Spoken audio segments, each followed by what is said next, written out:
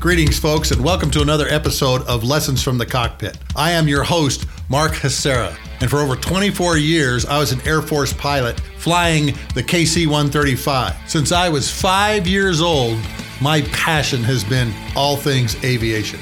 Special thanks to the book, Pardon My Quirks by Mo Barrett, for sponsoring this episode of the show.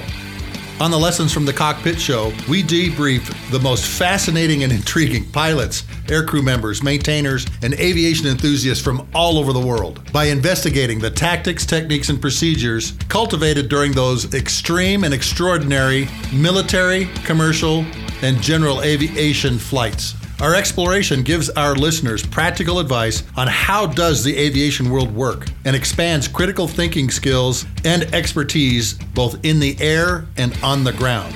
Many of these stories are being told here for the very first time. On today's show, we're going to talk to the author of Pardon My Quirks, and she's going to tell us how you maintain Centerline and how do you build toilets in a bare base environment, because she opened some critical bases for the United States to operate out of during the war in Afghanistan. So, grab an adult beverage of your choice, sit down, strap in, and let's begin the Lessons from the Cockpit show. Awesome. Thank you so much for coming on today and doing this. Oh, this is my pleasure. This is awesome. It's nice. It's been nice to kind of go through the Rolodex in my brain of all the experiences. So thanks for the opportunity to kind of walk down memory lane or fly down memory path or whatever it is. Yeah. Yeah. And I talk to everybody. I say, hey, come up with like 3 or 4 of your best. Yeah. And a lot of people go, ooh, man, I'm going to have to think about that. Some of mine just come right to my head, and yeah, some of them I had to think about. But your experience is so different because you started in a small airplane and went to a really big airplane. Yeah, it's okay. And then you opened K2 of all places. Yeah. Let's just get right into it. Tell us one of your lessons learned and the story behind it. Okay, Mo? Yeah, you bet. Well, kind of like you. I mean, you talked about getting fired, and then the guy who fired you calling you up and needing you to run the AOC and the operations there too. I was actually in crew rest, so imagine just being in crew rest, and I was going to fly against a KC-10. No offense to the 135, but gas passers are gas passers, right? And I'm in crew rest, and I'm in California, and it's like, I don't know, maybe like 9 or 10 noon in the morning. My phone keeps ringing and ringing and ringing. I don't pick it up because I want to sleep in because this is my job tonight. I'm in night AR. People leave voicemails and they're like, hey, just checking in on you. Another voicemail. Hey, just making sure you're okay. Another voicemail. Hi, just checking in because there's all these crashes. And I'm like, what crashes? So I turn on the TV just in time to see the second plane hit the second tower. So this is September 11th, 2001. And at the time, I had some heart issues, and so I was not like a full up round. I was kind of DNIF, but I mean, I could fly training missions. But I was assigned to the Tanker Airlift Control Element, which is basically airfield sustainment and airfield establishment. As soon as I saw what was going on, of course, then the phones are ringing because the flying squadron is trying to put me on alert on a crew, and the Tanker Airlift Control Element squadron is trying to get me to come in. And as it was, my primary squadron was the Tanker Airlift Control setting up airfields. And so I had to tell the flying squadron I can't be on that crew. And 9 days later, I was in Turkey waiting to go in. We went into Karşıyaka in they call it K2 in Uzbekistan. We were like the first 100. I think there was 10 CIA agents with us, and then about 100 of us in the Tanker Airlift Control Element that went in and set up that airfield. But, it's one of these things where I always talk about, one of my talks, I know you've got like Aviate, Navigate, Communicate. Yeah. One of my talks that you'll understand is Fight for Centerline. And I think we have all these different roles that we have in life. I had 2 different roles for the Air Force. One was as a C-5 pilot, and one was as a Tanker Airlift Control Element commander. And at that moment, I could have fought for any Centerline, but as it was, the Air Force said, no, you're going to go set up an airfield. And at that point, all my flying stuff has to go. I have to change runways and focus on the Centerline of being a Tanker Airlift Control Element. And I just think that the thing I remember about that is I could have gone in the cockpit or could have been on the ground. And it's just once the Air Force or once the decision is made, that's the Centerline you got to fight for. And I just think it's just committing to all the different roles that we play. And I will just never forget that more. And I think a lot of us will always remember where we were on September 11th, 2001. Oh, yeah. But just being ready and just managing all the different roles that we have and being ready to fight for the center line of the primary one that we're focused on. Oh, man, that's great words. Fight for Centerline. That's awesome. Yep. So you get to K2, and what's it like when you get there? I don't know how many people on your podcast are going to talk about toilets, but I am.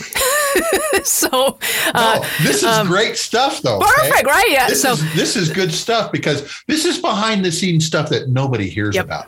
And you and I talked on the phone about something else. Maybe you'll bring up later on. But let's talk about toilets. Okay. Okay. Go ahead. So when we landed, we waited in Turkey for a little bit because Iraq wasn't letting us come down, and we just couldn't get through. And so we had to wait in Turkey for a little bit, and then we finally got the clearances. And we land in Uzbekistan, and it was 4 C-17s worth of us. And we are just a 100-man team, and we bring in everything we need for 3 months. Basically, well, actually, I take that back. We bring everything we need for 30 days.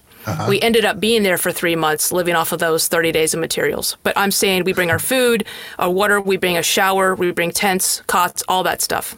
When we got there, there was literally nothing. There was a runway that was paved, and there was just dirt. No barracks, no toilet, no tents, no chow hall, no bathrooms, anything. You kind of do the Maslow's hierarchy of needs, and, after a long flight, people got to pee. And, of course, it's a lot easier for you boys because you have your nozzle. The rest of us don't. The world's kind of our bathroom. Yeah, exactly. Yeah, you're welcome. So basically what we did is we took one of our baggage pallets, and we had, and it's one of those things where this is just how we packed our stuff. And so on one of the pallets, we had plywood on 3 sides, and we threw all our luggage in there and threw some plastic over top, and you don't throw anything away. It's hoarding to the max. So we took the baggage pallet, and we basically took 2 of the pieces of plywood and put just a 2x4 to hold it up, and put the plastic over it, and there was just like a pee trench, and that was our toilet. At the time, I was a very modest young lady, but that stuff goes right out the window really quickly. And I can remember I was on the night shift, and I was getting ready for my shift, and of course I had to go to the bathroom, and I was in a tent with only men and me. I had to go to the bathroom. It was all the buddy system, and I'll never forget squatting over this pee trench, watching this guy who had his back to me, and he had his night vision goggles on, his helmet, full battle rifle, M16, and I just remember staring at the back of him while I was peeing, and his head was just on a swivel, keeping guard for me while I went to the bathroom. Like, this is where we are, people. What I thought was really cool about this toilet, and the ingenuity of our team and all the stuff that we had packed and using everything that we had packed, is over time we went from just 2 pieces of plywood and some plastic over top to a full-on functional box with a door that shut. Somebody even put some parachute cord to make a magazine rack, and we had found a toilet lid, and we basically had contractors dig 3 12-foot holes. And we covered up 2, and we used 1 until it was full. Then we used the forklift to pick up the box with the magazine rack and everything, uncovered the second hole, covered up the first hole, and that's how we worked for 3 months until the main base operating support came. But I love looking at the evolution of the toilet, and I think about how important it is that we as humans and in life, in our family life, work life, all those lives, evolve. It's going to be rudimentary at first, and that's okay. For the love of God and for the love of toilets, evolve, And see, nobody understands what it's like going into a situation like that. You have airplanes that are coming in there, days later? Oh, hours later. Yeah. Hours later? Okay. Mm-hmm. You have to feed them. Toilets is obviously a big thing after you're flying for a long time. Turn the airplanes. Gas, how do you offload the cargo? And that's something you had to plan for, wasn't it? It is. And the thing I liked about the tanker airlift control, and I think aircrew in general, and I would say the military at large, is the innovation and the ability to, this is what we planned for, and this is what we packed for. We're going to start using that hammer as a screwdriver, or we're going to have to alter the things that we brought for the new things, because you can only plan. And I always say, be able to adapt. You have to prepare, but you have to be able to adapt even after you've prepared, because what you prepared for may not be what you're given. And again, that's something that applies to life. We think we're going into this situation, we pack this stuff, and then the weather changes, or the route changes, or the company changes. It doesn't matter, but you have to be able to adapt after you've prepared. As you're leading this group, and you've got men, women, everything, what are some of your leadership lessons learned of being able to drive people and keep them motivated at really a bare base, and a bare base that used to be owned by the Russians that may have cracks in the concrete of the runway that you had to go fix. I'm sure you've got a lessons learned from just leading a group like that. And what rank were you at the time? Major? I was a captain at the time. Captain. Yeah, I was number 2. We have a lieutenant colonel who was the commander, and I was the second in command. And see, now you're thrust into this situation, and you have to lead as soon as you hit the ground. Mm-hmm. And I'm sure you've got some good stories about having to lead a group like this. Why don't you share some of that with us? Yeah, I think, again, I like to focus on more of the quirky aspects. And I think part of leadership is realizing that one size does not fit all. And I think a lot of times, you and I grew up in a time when there was this pyramid and there were certain things you had to do and certain things you had to checklist off. Mm-hmm. I think leadership, whether it's in the military or even in your family life or community life on a sports team, comes down to the really basic things of leading the person.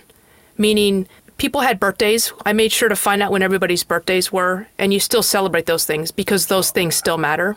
Again, we had 1 month worth of food, and we realized we're going to be there for 3 months. We had to cut back to 1 MRE a day.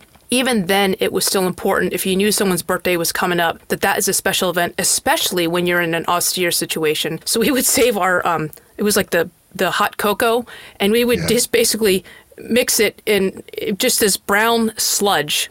And then we would take matches and put them in upside down with the lighted part up. And we would stick some matches in this thing and kind of light that. Like, you better blow this out quickly because these are your birthday candles. Taking care of the person and the human being, I think, goes a long way, especially when you're in the austere situations like that. And I'll be honest with you, it was that deployment, those 3 months was my worst deployment, but it was also my best deployment. And I think a lot of what makes things the best out of the worst is when you come together and you take care of people and you celebrate. Promotions are still happening. Stuff back home is still happening. You have to address those. But if you take care of the person's going to help take care of you and the mission. So I always go back to just taking care of that person and figuring out what motivates them. Because I think a lot of times we just assume everybody wants a birthday celebrated or nobody wants a birthday celebrated because that's maybe how we feel. But it's learning how your individual team members are motivated, kind of tailoring your leadership and your relationship with them to that. Because we all want some kind of normalcy in our lives, even though we're deployed. Yeah, especially these past couple of years. Yeah. Oh, yeah, especially these past couple of years. My wife somehow got a Christmas tree to me in Saudi Arabia. Awesome. It was all these little spindly pieces of plastic that lit up. It was the only Christmas tree in the kayak. And everybody's wondering, how in the world did your wife get this thing to you? And she sent it to me in the Christmas tree box. Wow. And the Saudis let it through. Well, this is strange. Yeah. But you know what that did for normalcy while we're sitting there watching bombs drop and all these different crazy things? I mean, it was amazing. All right. Of course, everybody's like going, how'd you guys get a tree in here? Where'd you guys get that tree?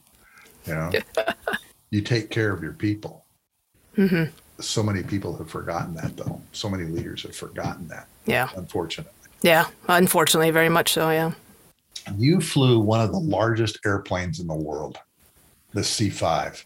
Talk a little bit about that, what that airplane is, what it does, how much it carries, and maybe one of the 2 quirky missions you had to fly on a C-5 Galaxy. So yeah, the C-5 is actually the 3rd largest strategic airlift plane in the world. The people who are currently on the news have 2 that are larger, but not by much. And sometimes we always joke that they're bigger, but they can't afford the gas to fly it. I mean, especially right now, nobody can afford gas to fly anywhere. So right now. One of them's gone now. Did you know that? They destroyed it. Which one?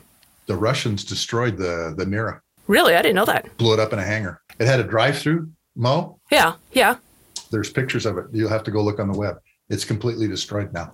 Wow. I didn't see that. Out. It's burned completely out. Yeah. It's interesting you talk about the, driving through. So we call it roll on, roll off. And so the thing about the C-5, the nose can come up and then the back can come down. So you have this wind tunnel. And I think, there's all these statistics on what the C-5 can carry, how many ping pong balls, how many tortillas. I mean, it's like millions and 6 Greyhound buses and 8 bowling lanes. But to me, the coolest thing about the C-5 is that the Wright brothers' first powered flight, like the length of it, could take place in the cargo compartment. When you look at the dimensions of the cargo compartment of the C-5, the Wright brothers' first powered flight could have taken place in that space. I didn't know that. But you think, isn't that so cool? And I would always think about that. I mean, there's a lot of things I would think about. I wasn't that bad of a pilot, but I would think about all those things. But what an awesome responsibility to fly a plane around the world that could have contained the very first powered flight. And I just always felt this sense of responsibility to aviation in some respects, because I felt like I was carrying the Wright brothers' first flight when I flew it. But yeah, what the a C-5. Cool idea. Yeah, right? Yeah. I didn't think of that. I didn't know that. And I always thought that was the coolest thing. Was how long? It wasn't very long. 12 seconds. I don't know how many feet it was, but I think about that all the time. And like, yeah, there's cool. Your cargo floor. Yeah, it's like in the space of the cargo compartment, the Wright brothers' first flight could have been. So. Oh, jeez. So, I think about it all the time, but.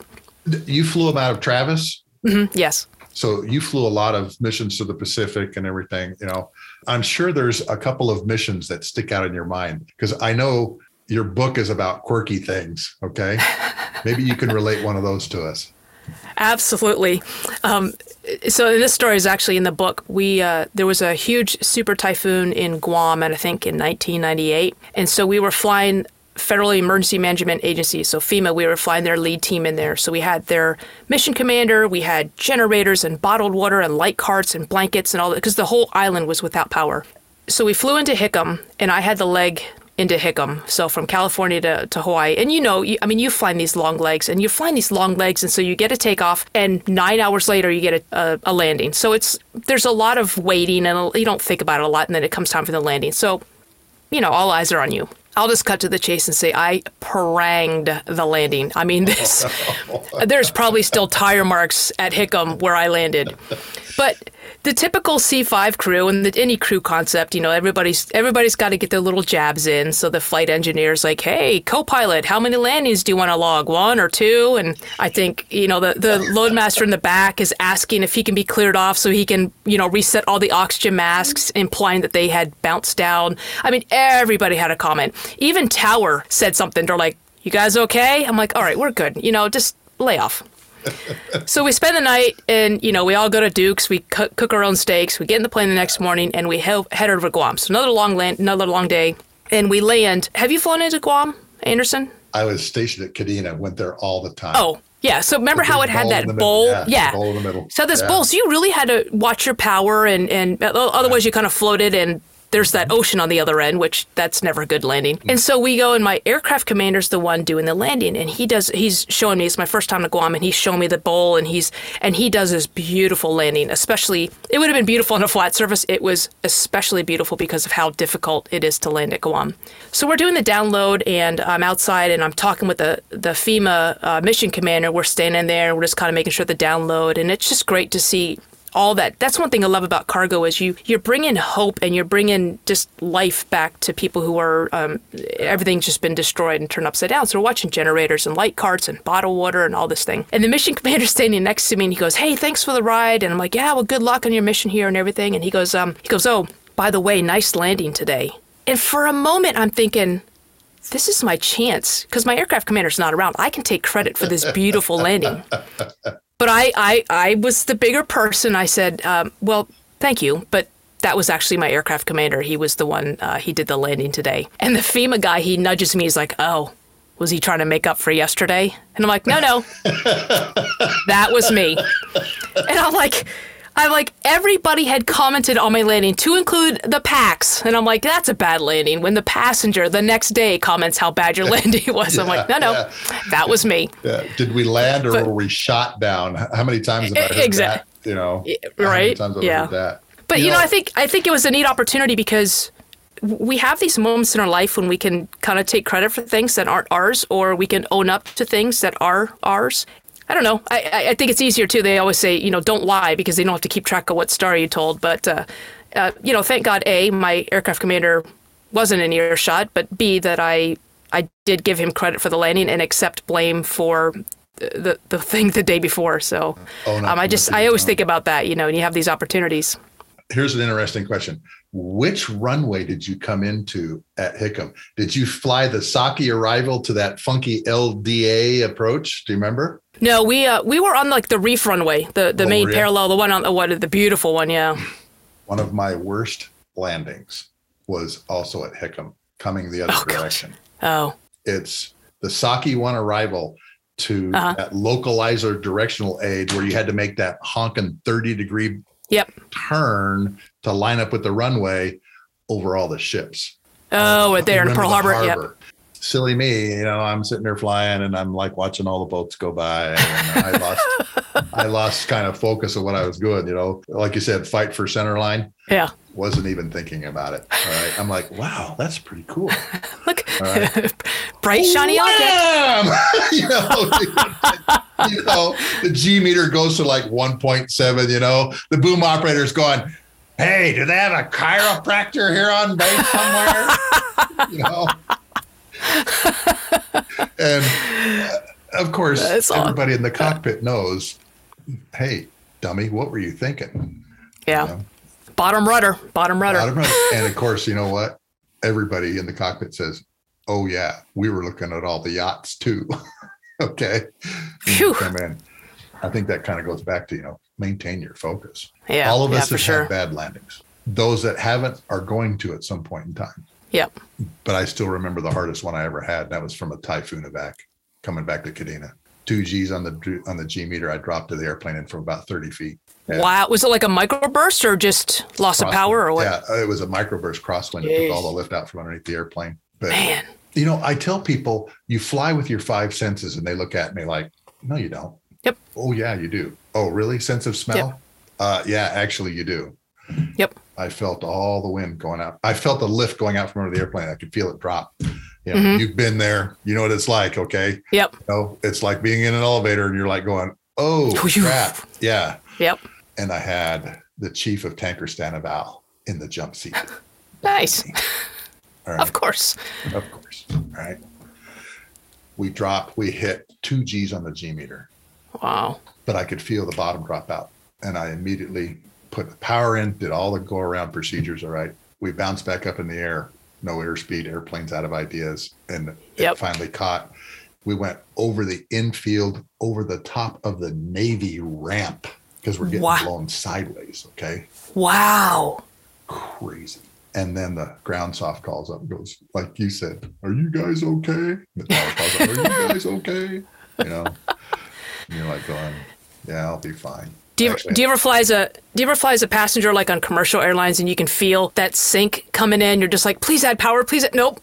Slam in. Yeah. And you go up to the cockpit and you go, okay, who did the landing? And a guy raises his hand. I says, okay, are you former Air Force or Navy? Yeah. Welcome aboard, Ensign. Yep. Yeah. Welcome aboard, Ensign. Exactly. Okay. And there's been several times we landed a lot firmer. Sure enough, the guy was a Navy guy. Okay. This one guy did. And he goes, yeah, I was an F-18 guy, so. Catch the hook? Yeah. Catch the hook. Yeah. I don't know if you've ever done that before. No. Have you? You're like, I've got 10 cats and traps on 8 aircraft carriers. How? Tanker guys, they always need gas. Everybody needs gas. Yeah. During Desert Shield, I was also doing planning at Jeddah as well as flying missions. Okay.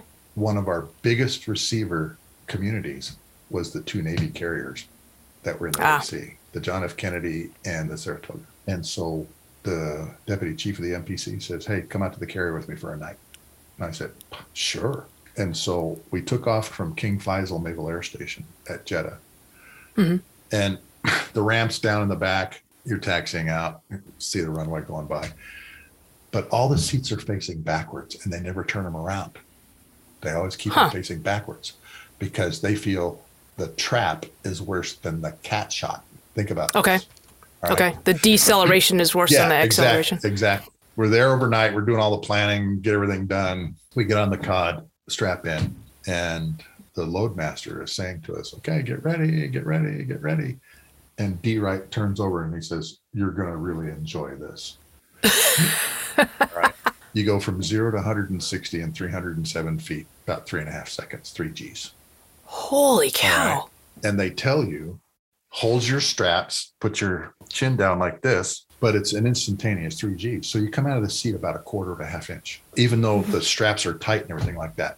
Wow. It's this bang, 1 potato, 2 potato, 3 potato, bang, and you're in the air. That's literally That's crazy. Again, I'm in the COD, which has the parts of airplanes that are broken, mail bags, lettuce, all kinds of crazy things. First cat shot and my last cat shot were on the same aircraft carrier about 15 years apart. John F. Kennedy. Wow. Okay. How'd you do it 15 years later? What were you doing? I was chief of the air fueling control team for Anaconda. That's right. The JFK was getting ready to go up into the Northern Arabian Gulf. Mm-hmm. And they wanted me to come out and say, okay, here's what's happening in Southern Watch, but what happens if we start Iraqi freedom? So this is 2002 in April. The COD breaks and I'm out there for 5 days on the aircraft carrier. I shot 3,000 pictures. I went through 60 rolls of film. Oh, awesome. Days, taking pictures of all this, Mo. And I'm watching 19-year-old kids launching airplanes. The average age of the kids running around underneath the airplanes is 19 years old. They're slinging bombs. They're changing engines. They're doing all kinds of things. It was one of the most incredible things I've ever seen. If you're worried about where young kids are going, go watch an aircraft carrier deck for 30 minutes and you won't have any worries about where 19-year-olds are going. All right. But that's where, the Air Force comes in because we fly stuff to Singapore. I'm sure you've been to Singapore. And all. I have not actually. Really? No, I did a lot more. You've been to places throughout the Far East. Yeah. Right, Travis, where you're carrying stuff, that the Navy probably picks up somewhere. Okay. Yeah. And we'll take all this stuff in there. But a lot of the stuff, they have contractors that go on shore and go buy 1,400 gallons of milk. Wow. That's crazy. Patties, and that's how they keep going. Wow. It's really weird. Really strange. Yeah. That's fascinating. It's a whole nother life, right? I mean, I had no idea that was all going on. Well, that's cool. Your life was all about logistics. And what do they say? Smart men, women study tactics. Brilliant men, women study logistics. It really is about logistics. Okay. Yeah. That's a good point. On some of your long flights, you've had to refuel. Yeah. And you take a lot of gas. Okay. So what? Hey, so speaking of which, what's the longest flight you've been on in the 135, duration-wise? I was on a 15-hour training flight. It was about 14.7. Training when I was going through Castle. Yeah. Wow. Yeah. Our flights were typically between 9 and 12 hours. Wow. The largest offload I've had is 103,500 pounds into a B-52. Took us 22 minutes. I was just going to say, it's a long. We were hooked up for 22 minutes. And I'm sure you've had, what's the largest offload you had to take in a C5? I don't remember the amount of fuel we've taken on or the heaviest thing, but I remember doing an 18-and-a-half-hour flight from Puerto Rico to Botswana with 2 air refuelings. And we were doing presidential airlift stuff. So we had the limousines and we had the comm suite. So those things are heavy as anything. But 18 and a half hours. And I'm like, that's just not, I was getting cabin fever because I'm like, I could have slept 2 full, FDA recommended nights of 8 hours sleep and still have 2.5 hours to go, those 2 ARs. And again, just because we were so heavy and I love what air refueling does. I love the concept of not having to do a gear cycle, not have to do a landing and all the time. It's so efficient. I love it. But I honestly don't know if that's what the Wright brothers had in mind back when they first started this thing. Let's have 2 planes come into controlled contact with each other, But it's an amazing enabler. Range, payload, and endurance. It all fits into those 3. So you just mentioned something, presidential support. Talk about that for a moment, because a lot of people think, President Biden just shows up somewhere. They don't realize how big those beastie limousines are. Talk about that. Yeah. Well, and like you talked about before, the whole logistics tail, all the stuff that happens behind the scenes. So President was going through the African continent. And so basically they've got like duplicate sets. The Secret Service has duplicate sets of the limousines and everything, the whole motorcade. Of course, they're bulletproof, and so I don't even know how thick the glass is, and I don't know how heavy the doors are, lead lined and everything else like that. So we would carry a couple of the part of the motorcade, and we would carry it to the next location. So he'd be at one location with one set of stuff. We would carry it and pre-position it for the next location. Then Air Force One would take him to the next location. The limousines and all the motorcade from that location would go to the next location. And so it was this constant leapfrogging. But yeah, it's not a small task. I mean, it's and the funny thing about presidential airlift missions is, we always say in the military, we always said it is, everything's waiverable, right? You're supposed to be, your crew duty day is supposed to be 24 hours or 30 hours, but that's waiverable if things are happening and you really, there's an actual mission need. But when you're flying presidential support, there is no higher mission, maybe combat, but presidential support is like the highest level mission, and everything's waiverable, even if you don't ask for it. I remember we were in Cape Town just because we needed gas, and we actually parked in front of Air Force One. We literally blocked it off. And that was not normal, because usually you don't want that optics-wise. You don't want this ugly strategic airlifter in front of the beautiful waxed Air Force One. But there we were, and so we were getting gas and getting ready to go on. And the control element get on the radio, and they said, "Hey, Reach, we just want to let you know that 3-engine takeoff is approved." And I'm like, okay, number one, need all 4 engines. Number 2, we didn't ask for a waiver. And 3, don't put us in that position. So basically what they were saying is, whatever you need to do, you are getting out of the way of Air Force One. Like, we got it, but don't approve something we didn't ask for. That must have shocked you guys and gals when you heard, oh, 3 engines. Yeah, go ahead, do that. Does anything shock us anymore? I mean, well, that's true too. Yeah, you're just like, come on. It's. I guess here, I'll look at the positive for you. It's nice to know that you have that option, even though you haven't requested it. And should something happen, you've already been given approval. Maybe that's the lesson. So you had Secret Service guys flying around with you. Did you have to go through any type of security clearance, extra security or whatever, to fly the presidential banner missions? Or were you just as long as you had? Yeah, I mean, as long as, I think all of us had our top secret, specialized, compartmentalized, TS-SCI. I think we all had that. And so I think you needed the TS-SCI to be on a presidential airlift crew, but everybody had the TS-SCI, so. Now, as a C-5 pilot, you got involved in a lot of humanitarian operations, and you just mentioned one at Guam, okay? I don't think a lot of people, particularly in the civilian world, understand that we just don't go around killing people and breaking things all the time, okay? Talk about some of these humanitarian missions you did. You talked about Guam. I'm sure there were others. If you could relate some of those stories, that would be really cool, because those jobs were so satisfying. Right. Okay?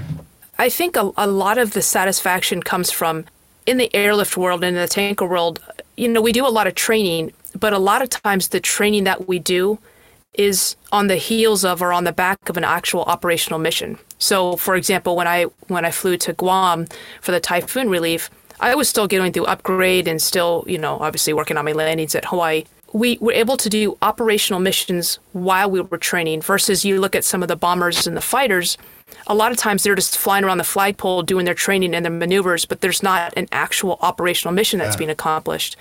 And the one thing I loved about it is I think I probably did more humanitarian or functional missions than I did training. And a lot of times, again, carrying generators and carrying light carts and bringing power and water to people who don't have them, especially when you see the disparity of all the stuff that we're carrying and how complex our machine is, and you're going to these rudimentary places in Africa. Kids are coming up to you, and all they wanted was, honest to God, a mechanical pencil. And so when you knew you were going to these places and bringing these things, they wanted mechanical pencils. So we would stock up on mechanical pencils, and maybe my translation was off, but they would ask, and they, because you had your pencil in your pocket over here, and they'd pull them up, and they just loved that little clicky thing. And so the next time I flew to Africa and I knew I was going to one of those villages, I would grab a bunch of mechanical pencils and hand them out. It's just so funny to be able to go to a place and get some perspective on, the things that we complain about. Oh, my cable's out, right? And all these kids wanted was a pencil. And that made them so joyful to have a pencil and the human interaction and things like that. A lot of times doing the training missions or doing the humanitarian outreach type things, was way more important and I think more effective in the whole diplomacy arena when you talk about the instruments of power and just being able to go out there and show not just Americans, but to show other countries that the U.S. military was more than dropping bombs, more than doing those things, that the U.S. military is handing out pencils to people who, to young kids, or soccer balls or jeans. I mean, just, the weird things that we take for granted and we don't even think twice about because it's in our pocket and we just need that to fill out our 781s. It's like Gail Halverson, the candy bomber. What a difference he made for our aviation history, for everybody in the Berlin airlift, part of that. And, Dr. What do they call him? Wiggly Wings? Uncle Wiggly Wings. Uncle Winkle. Was it Wiggle? Uncle Wiggleflugen. Uncle Wiggleflugen. Yeah. At the 60th anniversary, I talked about this. Some guy in his late 60s came up to him and says, "Hey, I'm one of the kids that had the candy bars. I got one of the candy bars." And he talked about something that you just talked about. That mechanical pencil gave that kid hope. If you don't have hope, you don't have anything, okay? Yep. And this kid, this older gentleman now said, "I kept that candy bar under my pillow for 3 months. I didn't take a bite out of it." Wow. Because I was ready to end my life. I think he was an orphan and he was living in an orphanage. And he said that candy bar gave him hope. And isn't it amazing, Mo, that something as small as a mechanical pencil will have that kind of impact on someone you meet? Yep. That you have no idea who they are. You see the kids along the fences. And I remember seeing, even in the tanker going into certain places, there'd be people along the fence and everything. Mm-hmm. Something as small as a mechanical pencil makes all the difference in the world. Well, one of your talking points is, I'm going to mess it up, it's doing something significant for the people, you interact. But when you talk about Gail Halverson being the dean at BYU and most people not knowing his story, and for us, we can't even fathom not knowing his story, right? So, but it also is it also reminds me that everybody we meet and everybody we walk past has a story. And it's important, and I think it's incumbent upon us not only to share our story, and that's what I love about you, preserving aircraft history and aviation history and all these stories that we've all lived through and probably have forgotten about, but to get a chance to talk about. But we need to ask people their questions. We need to ask people to share their story because people have amazing lives, and so few of them get the opportunity and the platform and for someone to listen to them. And so I think it's important, too, that not only do we do something significant for other people, but ask about them. Find out. We could be hanging out with the candy bomber and not know it, and find out that Uncle Wiggleflugen or whatever. Yeah. Uncle Waggleflugen, I think. Waggleflugen, thank you. Waggleflugen, okay. You do these humanitarian missions, and you really never find out what impact you had on people. Right. Right. And every once in a while, you get lucky, and you get to talk to somebody that said, "You saved my life." Yeah. And here he was, 60 anniversary. And this guy comes up to him in his late 60s and go, "I was about to end my life until you did something." Wow. And see, and in your humanitarian missions, you don't think of generators. You don't think of, I worked at the TACC. Mm-hmm. The Philippines got wiped out by a hurricane, by a typhoon, okay? We called it the trailer park of the Pacific. Every typhoon hit the Philippines, for crying out loud. Yep. We loaded a C5 full of lumber and visqueen. And I'm like going, what the heck is all this for?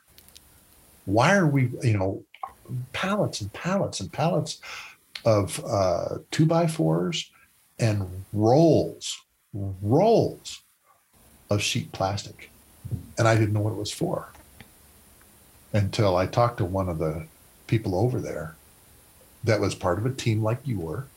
And they said, "We make temporary housing out of it. We actually have a frame that FEMA had a little plan to start cutting the 2x4s, nailing it together, and stapling the visqueen to it to make temporary housing." And that stuff means everything. Oh, exactly. Okay. Particularly when a place is wiped out that has no housing, no medicine, no electricity, So, I mean, just crazy stuff. Give us another one. Give us another lesson learned. Oh, another lesson learned. When I was flying the C-27, which is a twin-engine turboprop, and it was only 10 in the Air Force inventory, and it was based on a hub-and-spoke concept, right? So it was, and this is the C-27A. I know you had the J in your inventory. I found an A model, though, for you. Oh, you did? Ah, nice. I did. So what we were supposed to do was we would fly down to Ecuador, and we should have just stayed there. Then a C-5 or a bigger aircraft would bring stuff to Ecuador, and then we would just kind of spoke it out like that. But as it was, we would leave Panama, fly with the stuff, fly to Ecuador, and then spoke it out, spend the night, So we didn't really use it like the hub and spoke the way it was intended. But we were taking the first U.S. aircraft ever to land in this little village called Tena, Ecuador. One of the nice things about the C-27 was it's such a small plane. We could do these small field, nothing. I don't even remember our takeoff. It was, less than a couple thousand feet. But we always do two passes. The first pass was to clear the runway of any kind of animals or kids, or that's how we announced our intentions.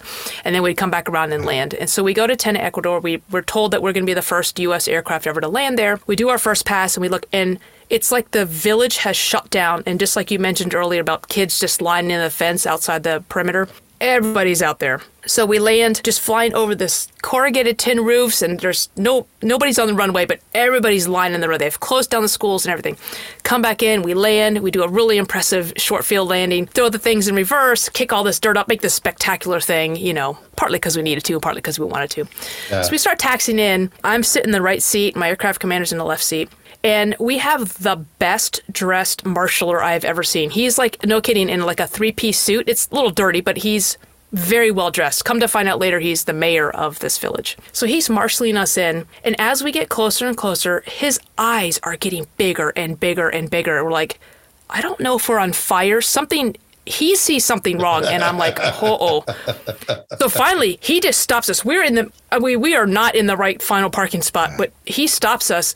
And so we shut down number one. I sit in the cockpit. Aircraft commander who speaks Spanish, he jumps out, and he's got his arm around the marshaller, and they're both pointing up at the cockpit. And I'm like, I don't know if we're on fire. I'm trying to remember, where are the fire extinguishers? What's the word for fire? Fuego. Okay, got it. And then the next thing I see is my aircraft commander. He's laughing at him. He pats him on the shoulder, and he comes just walking back up. And I'm like, what was the problem? He said, this is the transaction that just happened, all in English. The marshaller, come to find out, is the mayor of Tena, Ecuador, said to my aircraft commander, Captain, your other pilot, it is a woman. That's what he was freaked out about. They don't have women, certainly don't have them in the cockpit. Mm-hmm. Most women in aviation, the stewardesses, right, of the day. Yeah. He was completely freaked out to find, and it's not like, what cracks me up the most about it is like, it's not like my aircraft commander didn't know that he was flying with a woman, but this guy was just so shocked he had to tell him that, did you know that sitting next to you is a woman pilot? So. But again, you talk about, we were there to drop off cargo and pick up a couple pallets of things. In the bigger historic part of it, this was the first time a U.S. aircraft had come to this little village. But even in the bigger aspect of it, which no one could have planned for, I just happened to be, it's not like I was chosen for that crew just because I was a girl. All of a sudden, what is a routine mission to pick up some cargo and drop off some cargo becomes this historic and kind of a life-changing experience for him in the sense that I showed him something that was possible, but again, we take for granted, right? It's the mechanical pencil or the Hershey's chocolate bar falling from the sky. Yeah, we've got female pilots. We've had them for quite a while. But for them, this was a completely new concept. I guess he was impressed that we didn't crash, or I don't know, but it was just, I will never forget his eyes just getting bigger and bigger and bigger. He said, Captain, you're the pilot. It is a woman. I'm like, all right. I liked having those opportunities. Certainly didn't plan for that one, but having those opportunities to show people a different perspective. Mo, the diplomat, and you didn't even know that. Huh. Yeah, not a good one. Well, not an intentional one. Yeah, not an intentional one. Okay, and of course, when you go to Saudi Arabia, I remember going to Saudi Arabia in the '80s, and all of the restrictions that they had on women during that time period. Okay. Yep. the diplomatic, and nobody thinks about that. They think, okay, we're out flying. But you could cause an international incident, whether good or bad. Yeah. And you didn't think about that. It wasn't anything in your briefing before you took off, was it? You didn't even think of that, did you? Nope. No, nobody in our crew did, and it's funny what your eyes get open to. You just made me think of, when I was in Uzbekistan back in 2001, I was the airfield survey team commander. We had like 15 minutes notice. I picked a team. 5 of us went and we sat on the floor of an MC-130, literally sat in there, flew in the dark of night, went into Bagram Airfield, and we had to do the airfield survey to make sure that the runway could withstand C-17s and C-5s and other aircraft. So we went in there working with 5th, I think it was Task Force Dagger, but 10th Mountain Division and 5th Special Forces. And Colonel Mulholland was the, retired as a 3-star, but he was the commander of Task Force Dagger. And so we got down there, and I'll never forget, the 5 of us are sitting there. It was me, and I had 1 other female, and then three gentlemen, and that was our team. We had, CE, we drill, fire team, all this other stuff. So we get down there, we get our briefing with Mulholland, and everybody's in civilian clothes. We're working with the Northern Alliance. We're about 4 or 5 clicks from Taliban hold. Mulholland sits the 5 of us down. He goes, he just kind of gives us here's this, here's where you're staying, this, that, and the other. And he goes, all right, I need to talk to your commander and your senior NCOIC. So the senior enlisted and the senior officer. It happened to be me, and the other female was my senior master sergeant. So 2 of us get up, we walk with him, and he looks at us. I'll never forget, he looks at us, he goes, well, this is awkward. I'm like, what's going on, sir? He goes, well, I was going to tell your officer in charge and your senior NCO in charge that because you have 2 females on your team, to make sure that the 2 females on your team are not acting like they're in charge, making sure they're walking behind everybody, and make sure they're not carrying a clipboard or the walkie-talkie. Can't help you, sir. I'm the commander, and she is my senior NCOIC. I will be holding the clipboard. I'll keep my wits about me, but I'll be making the commands and the charge eater. So he was just like, this is going to be awkward. But, as it was, it was cool. We worked with the Northern Alliance and 0 problems. But what I always take away from that is we can be kind of on high alert for the way we appear to the outside world. But at the end of the day, I think any of us want is someone who's professionally competent and personally competent. And so I always say, just be a good person and do your damn job. And I think at the end of the day, that's really all it comes down to is personal and professional competence. And I will never forget that. He had no problem. I wasn't like flaunting it, like, look at me, I'm a girl with a clipboard and I'm in charge. But, we all walked evenly and being aware of the cultural, the signals that you're sending with that without making an international incident. There's certainly some international awareness you can bring by just being good at your job and being a good person. And there's that blend of fitting in, not standing out, but also you have a job to do and you do the job and you're effective. And I think that goes a much longer way than trying to make a stink and say, well, I am the one in charge, so. You have flown into so many different cultures where you had to be kind of aware of that. Yeah. That kind of an issue, particularly when you're flying in the Middle East, Sure. I'm a guy. I'm not going to get bugged by all this stuff, okay? Yeah. But I'll never forget the colonel of the AWACS wing was flying the tanker. And they told us, do not let him drop off the boom because he would lose face in front of a woman. Wow. Guess what happened while we were refueling? The boom kicked him off. The boomer. Did he fall off? He fell off because as he was getting heavier, Mo, he didn't put the thrust up, didn't put the throttles up. Our boom operator became the strategic diplomat. What do you do? He's sitting there and he's watching him. He's reaching the aft limit. He's reaching the aft limit. He's at the aft limit. And it fired through a disconnect. Okay. An auto disconnect. I mean, it's like you get the limit, it shoots you off. The toggles release and off you go. Mm-hmm. So there was a major in the right seat as his IP and then him. And of course he starts screaming on the right. What happened? What happened? What happened? The boom operator goes, sir, I don't know what the coil did. I don't know why it did it. It just popped you off. Okay. I don't know why. Wow. Let me test the system real quick and then I'll have you come up. And then he immediately went over to interphone and goes, was that strategic enough? And we all just started laughing and laughing. Wow. Good for him. Yeah. Yeah. Wow. The first thing the colonel at ELF 1 asked us when we got on the ground, did the colonel fall off the boom? That was the very first thing out of his mouth. Wow. Did the colonel fall off the boom? Mikey said, yes, he did. He got to the aft limit. The system punched him off. I wasn't going to hold him manually and mess up the boom. I let him punch off, and I told him it was my fault. So he saved face. And the colonel goes, wow. Good answer, boom. Wow. Good for him. Well, and you talk about, being professional. I got your back. That was the other thing I was going to add. Yeah. I don't care if you're animal, mineral, or protiste, female, male, as long as you have my back and are taking care of me and you do your job professionally, we're not going to have any problems. And the situation you're talking about where Mulholland's like, oh, this is awkward. And you're kind of going, we're here to do a job. Yeah. And we're here to do it as quickly as we can, as professionally as we can. Okay.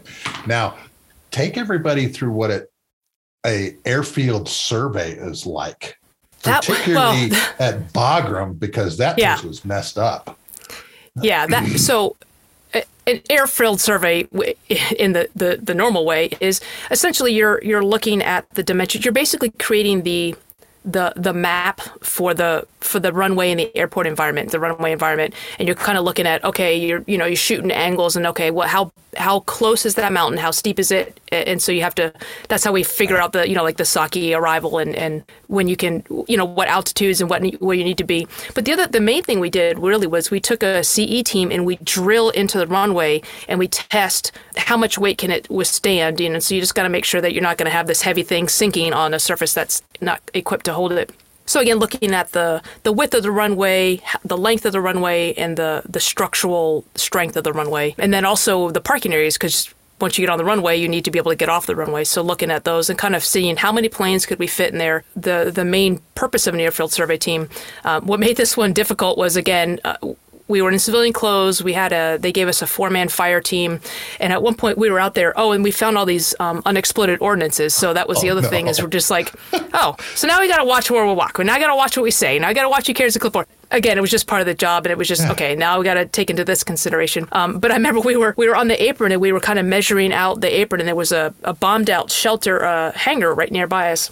And I don't know where this guy came from, but one of the fire team guys came from around the side, and he goes, do you guys want to take cover? We're like, why? He goes, did you not hear the bullet just skipped across the pavement right in between you guys? We're like, nope. He goes, come with me. We're like, okay. So, but yeah, but it's just, it's just, I don't know. It's just those things that are just, they're great stories. And you're just, sometimes you hear them come out of your mouth. I'm like, wow, that's a weird life I lived. That was a weird job I had that day. But we don't tell mom.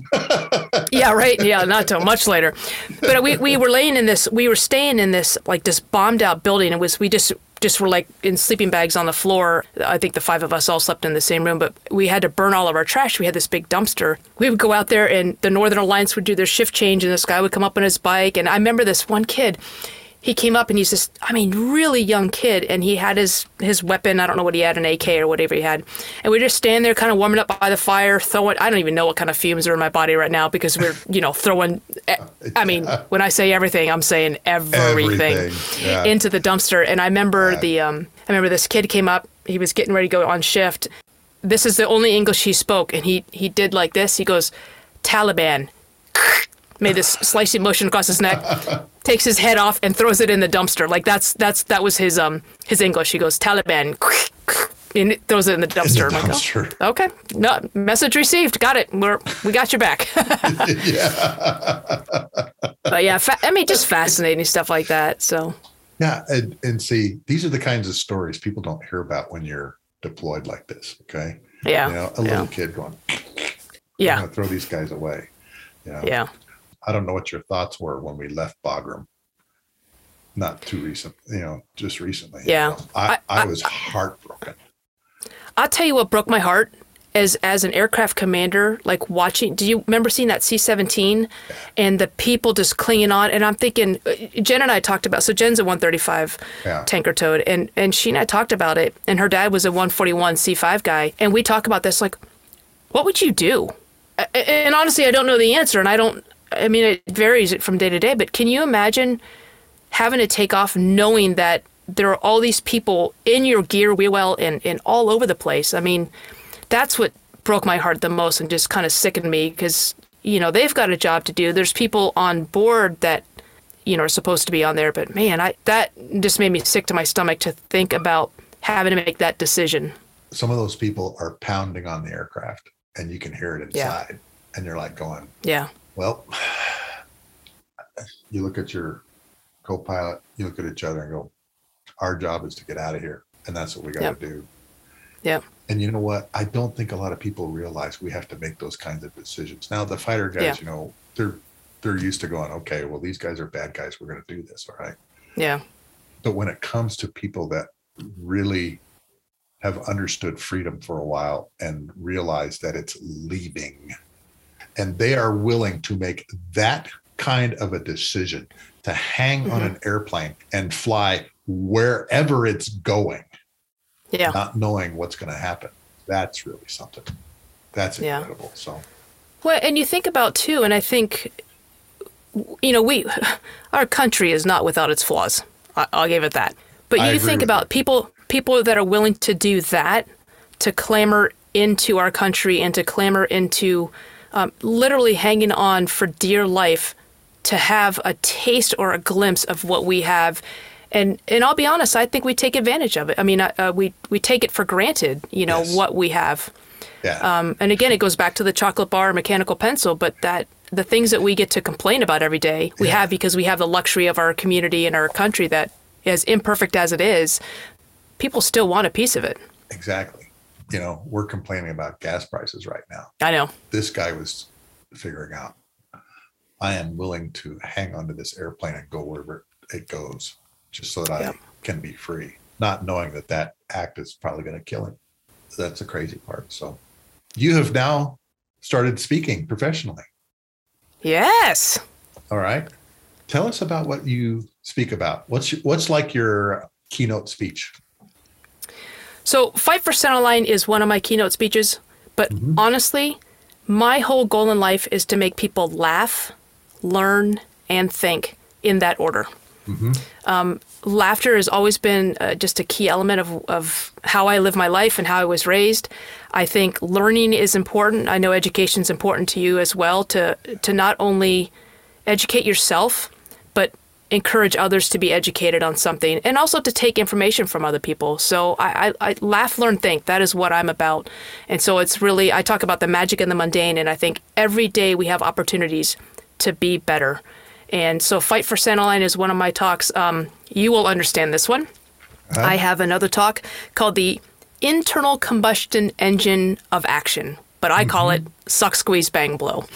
So as you know, the four parts of an internal combustion engine, intake, compression, combustion, and exhaust. I relate that to decision making or to actions. And I think the biggest thing is, the inputs that we take in is the research we do. The compression is kind of filtering it through past experiences or experiences of others or mentors. Combustion is the actual decision and the action. And the one part that's most often neglected is the blow, which is the exhaust, which is the feedback, which is all the things that we learn. And I know you did lessons learned and after actions reports or hot washes, whatever we call them. And that's always an important part of capturing what you did. And this is when it gets a little bit irreverent, but the blow becomes part of the suck for the next squeeze bang, in that what we learn from one experience or what somebody else learned from that experience should be part of our research and the inputs into the next round of decision making. So it's like this iterative suck, squeeze, bang, blow, suck, squeeze, bang, blow. So that's my spiciest talk, I think. But that is so important and something that people overlook, particularly like you were saying, the feedback loop. When I left a major defense company, they didn't want to hear what I had to tell them. I said, by the way, this is dysfunctional. And I could tell by the voice. She wasn't even writing it down. Didn't care. Wow. How do we get better? How are we going to improve ourselves if we're not willing to take sometimes the stones, with the bread? God, that is so key. So how would someone hire you?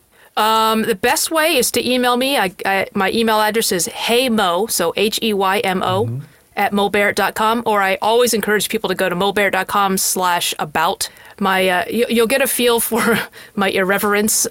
I've had to have a filter for the 26 years in the Air Force, but I always knew that the first thought that came to my head was not the first thing that should come out of my mouth. So my filter is employed a little less now, but I have the ability to rein it in. But yeah, mobarrett.com is the best way to find out about me and get a sense of my quirkiness. And that's what I always say is I think everybody is weird in the most best possible way. And I think you have to leverage and not suppress the things that make you different, because we all have a contribution to make, whether it's dropping candy bars from the sky, and thank God that reporter got hit by a candy bar, because otherwise we wouldn't know about Gail Halverson. And you just had a book published. I did, called Pardon My Quirk. Yeah. So, and again, it's the stories that as a speaker, you understand this, right? They're like, oh, you have to have a book. So I'm like, oh, okay, I'll write this book. And the publisher said, I need 40,000 words. I'm like, okay, so I slave over the weekend, write, have note cards, have all my points and all my stories compiled. Oh, just bust my butt. And then I meet with a publisher and I'm like, okay. They're like, okay, so we need 40,000 words. I said, all right, how many I got? They go, 6,000. Like, oh, come on. So I was like, right. But yeah, you know what I found out is I really enjoyed the process of writing a book. It's great now to be able to hold something in your hand, but it was actually a fun process. And much like the opportunity you give me with this podcast is to go back and look with some depth and not just breadth of all the experiences we've got to have, but to look at the depth of and what was the takeaway from them so basically what I did, living true to laugh, learning, and thinking, is each story in my book, I think there's 43 stories, real quick reads, but they have a question at the end that I want people to think about, and just something that kind of applies to the story and like, hey, how does this apply to you? Because I don't think a lot of people take the time to do that. I always say too many people have outsourced their intellectual curiosity. Like, how do I feel about this? Let me check Facebook. Let me check Google, Yeah, exactly. There you go.